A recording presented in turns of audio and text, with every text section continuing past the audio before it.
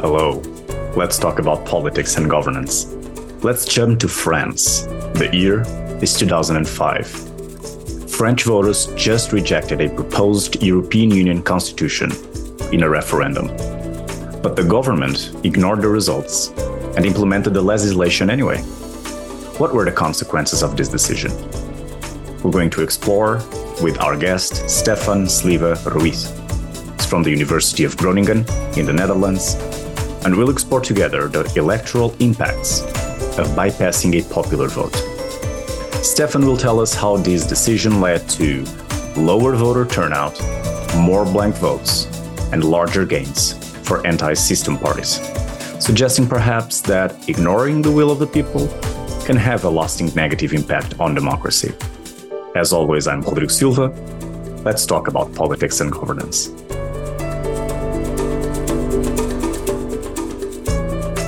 Stefan, welcome. Thank you very much, Rodrigo. Happy to be here. Perfect. Stefan, let's start. Tell us in what ways, which I imagine might be several, in what ways is this study important?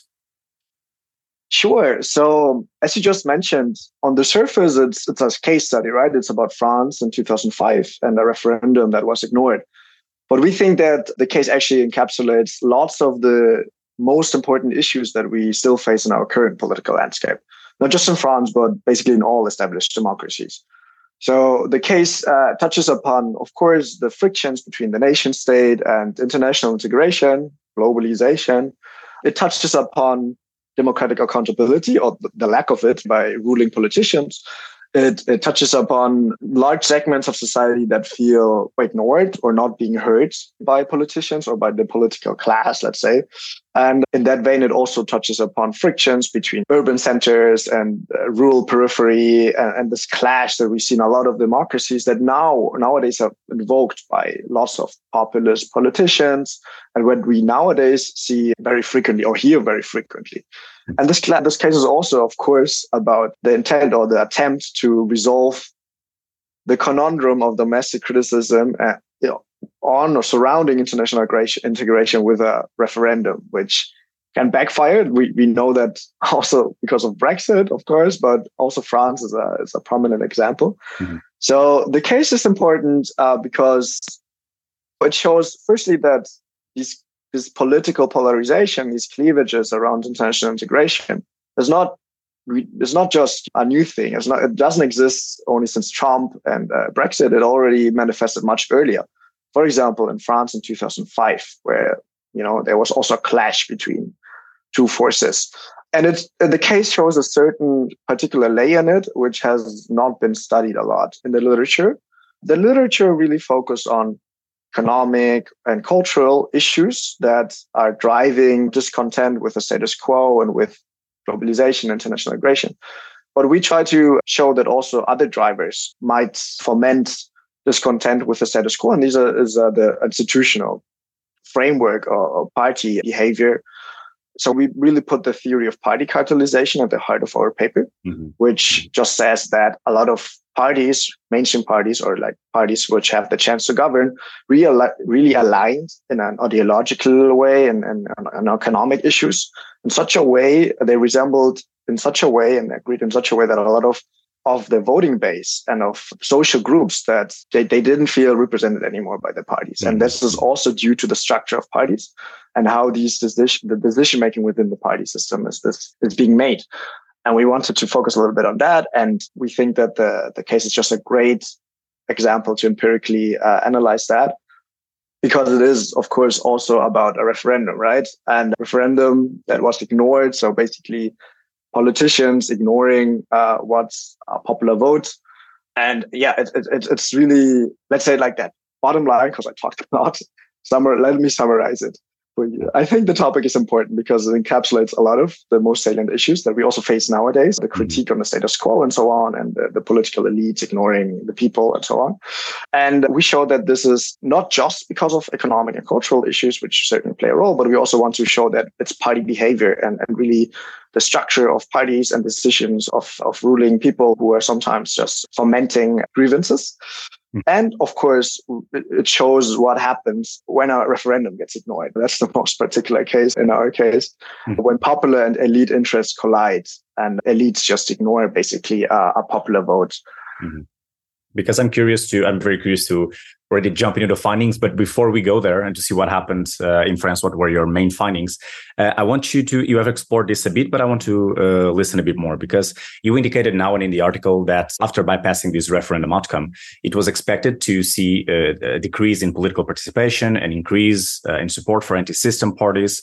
So let me know a bit about the expectations that you had before you found out about the findings. Yeah. So, I mean, as researchers, you shouldn't expect to find anything. You should be quite open. But of course, at least my expectation was that when people get ignored or when people feel like their voices are not being heard, that they will make their voices being heard again in one way or the other. Or in other ways, actions have consequences. So I thought, okay, there will be something in the data which will show discontent with this decision to ignore the vote of the referendum. But in which ways this will play out, I did not know, or whether this will play out. But the research, So in a sense, for us, the case it was a great opportunity to empirically assess our expectations, let's say. That was maybe our expectations. And it actually came to fruition, let's say, like that. Stefan, let us know about the findings. Of course. So as you already mentioned in the beginning, we found that municipalities which rejected the proposed European constitution and which subsequently got their vote ignored, we saw a lower turnout, we saw a higher share of blank voting, and we saw a higher support for the far left and far right parties in all subsequent elections after the referendum. And this is when controlling for various socioeconomic indicators on the municipality level and past voting behavior on the municipality level.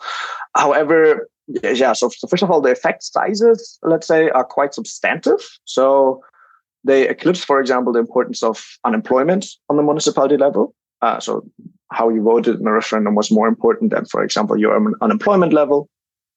But an important nuance is that the effects on voter engagement, so the effects on turnout and on blank voting, they grew weaker over time. So we see that at the beginning, in the elections most closest to the referendum, we really see a drop in turnout, for example. But then in later elections, the effect grew weaker and disappeared eventually. However, the effect for anti-system parties, so for the far left and the far right, which really also opposed the referendum, the effect on these parties, they grew stronger over time. So what we think is what happened is that these forces were successful in mobilizing disaffected non-voters over time. And we also corroborate our findings with survey data that shows that satisfaction with French democracy was really at a low shortly after the referendum, when it became obvious that the vote will remain inconsequential, that the vote will be ignored. So we just deliver pieces of evidence that show that the procedure about the referendum and the decision to ignore the vote was really detrimental for French democracy, at least in terms of turnout, participation, and in terms of satisfaction with it. Of course. I'm curious to know more about potential policy impacts of this, either on government level or municipal level, and considering that there were some other situations in Europe that you mentioned in which referendum results created serious dilemmas for the governments. You also say this in the article. So tell me about potential policy impacts. Sure. So I think it is very applied research. So for policymakers, I think it shows that they do not only have to consider the content of their policies, but also how the decision making comes to be within their party structures. Is there an effective bottom-up communication possible? For example, can party activists, really bring in new opinions and a plurality of opinions, or is it top-down approach, which our theory criticizes, which a lot of parties have become now, that is really a top-down approach in a lot of parties. And just talking about real-life impacts, I think the two big parties, which are one of the main actors in the two traditional big parties in France, the former ones, the Parti Socialiste and Les Républicains, they really failed to achieve this because nowadays they play minor roles in French politics. They have been completely eclipsed by other forces. And other big parties in Europe should take notice and maybe really try to reform their internal structure, that the whole structure seems more participatory, that people feel more included in decision making.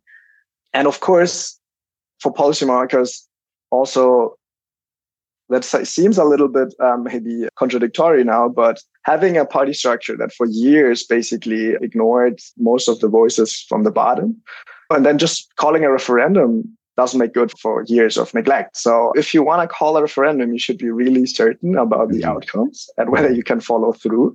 Because usually, especially like in general political matters, but especially matters on international integration, cannot be condensed to a binary yes and no decision. So a referendum might not be the most adequate tool to resolve this conundrum, in my opinion.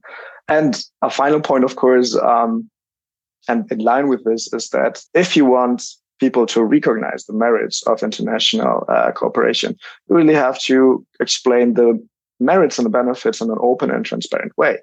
This is not just true for the European Union, even for initiatives such as China's Belt and Road Initiative, which I read in the last weeks is really tanking in popularity because a lot of the population just thinks it's not really benefiting them. It's just benefiting the elites. And if you as a politician think it is good for your country and for the community, then you also have to be able to communicate this transparently and put more effort in it. And maybe now talking about just individuals, the general audience, I think what was very encouraging to see. So the article was published in your journal and it got then linked in a very popular forum, which is called Reddit. And there's a sub-forum called subreddit, which is about scientific findings and academic publications. And somebody linked this article to within this very popular website. And it really gained a lot of traction. So it was really nice to see somebody sent me the link and look, this is your article, because I sent it to friends. And they said, oh yeah, I saw it. And it gained a lot of traction. And thousands of politically interested individuals were really engaging with our findings and relating the findings to their own personal situation. They were relating it, for example, to when they felt ignored by their state legislature in the US, for example. Mm-hmm. So I think it was it was super interesting for me and encouraging to see that it already made an impact.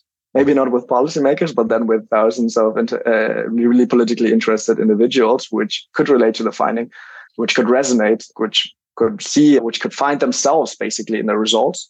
So I'm not sure if it's possible. Maybe we could link to this thread in the description.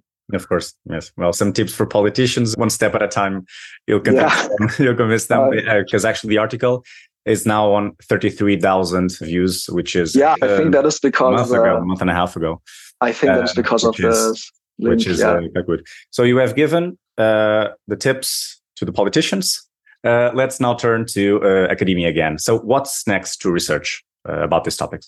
Yeah, so of course there are other settings where referenda got ignored, as you already insinuated as well. So for example, in the Netherlands, there was also a referendum on the European Constitution.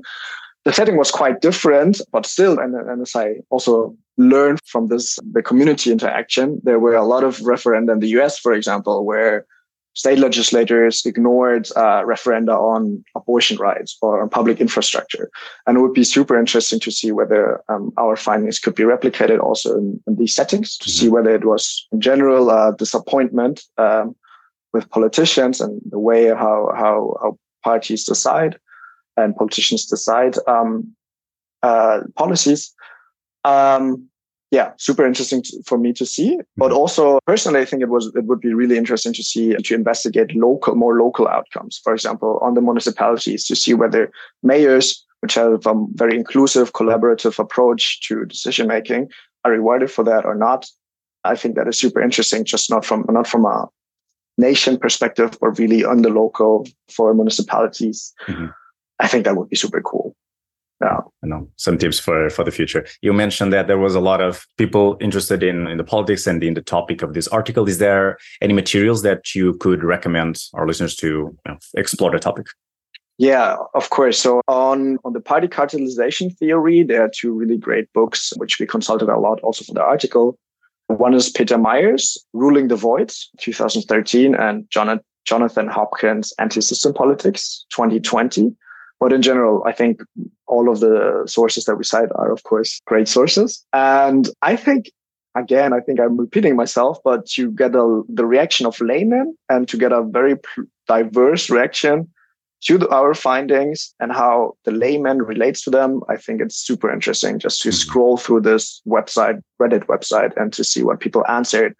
A lot of people also criticized our paper, which is also interesting to see. So the listeners could take a look and see for themselves. Perfect. And for those who are watching us on Let's Talk About Politics and Governance website, scrolling down, there will be some materials available to further explore the topic. And then that Stefan suggested. Stefan, to close the episode, although I know it's kind of challenging, if someone just started to listen to us now and you wanted our audience to remember about this talk, 1-2 sentences, what would it be? Okay. So our original title which was unfortunately too long for the journal, but it was Ignoring the People Paying the Price. So basically what we wanted to convey is people remember shady politics. And for policymakers, it's really a warning sign. Engage with voters, engage with your base. People need to feel heard.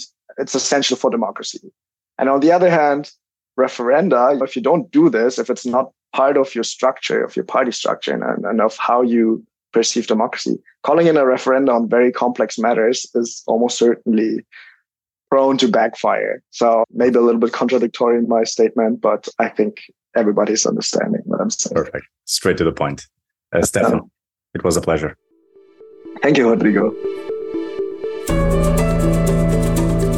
This podcast is powered by Cogitatu Press. You can listen to this episode on the Let's Talk About Politics and Governance website, on Cogitatu Press YouTube channel, and whatever you get your podcast.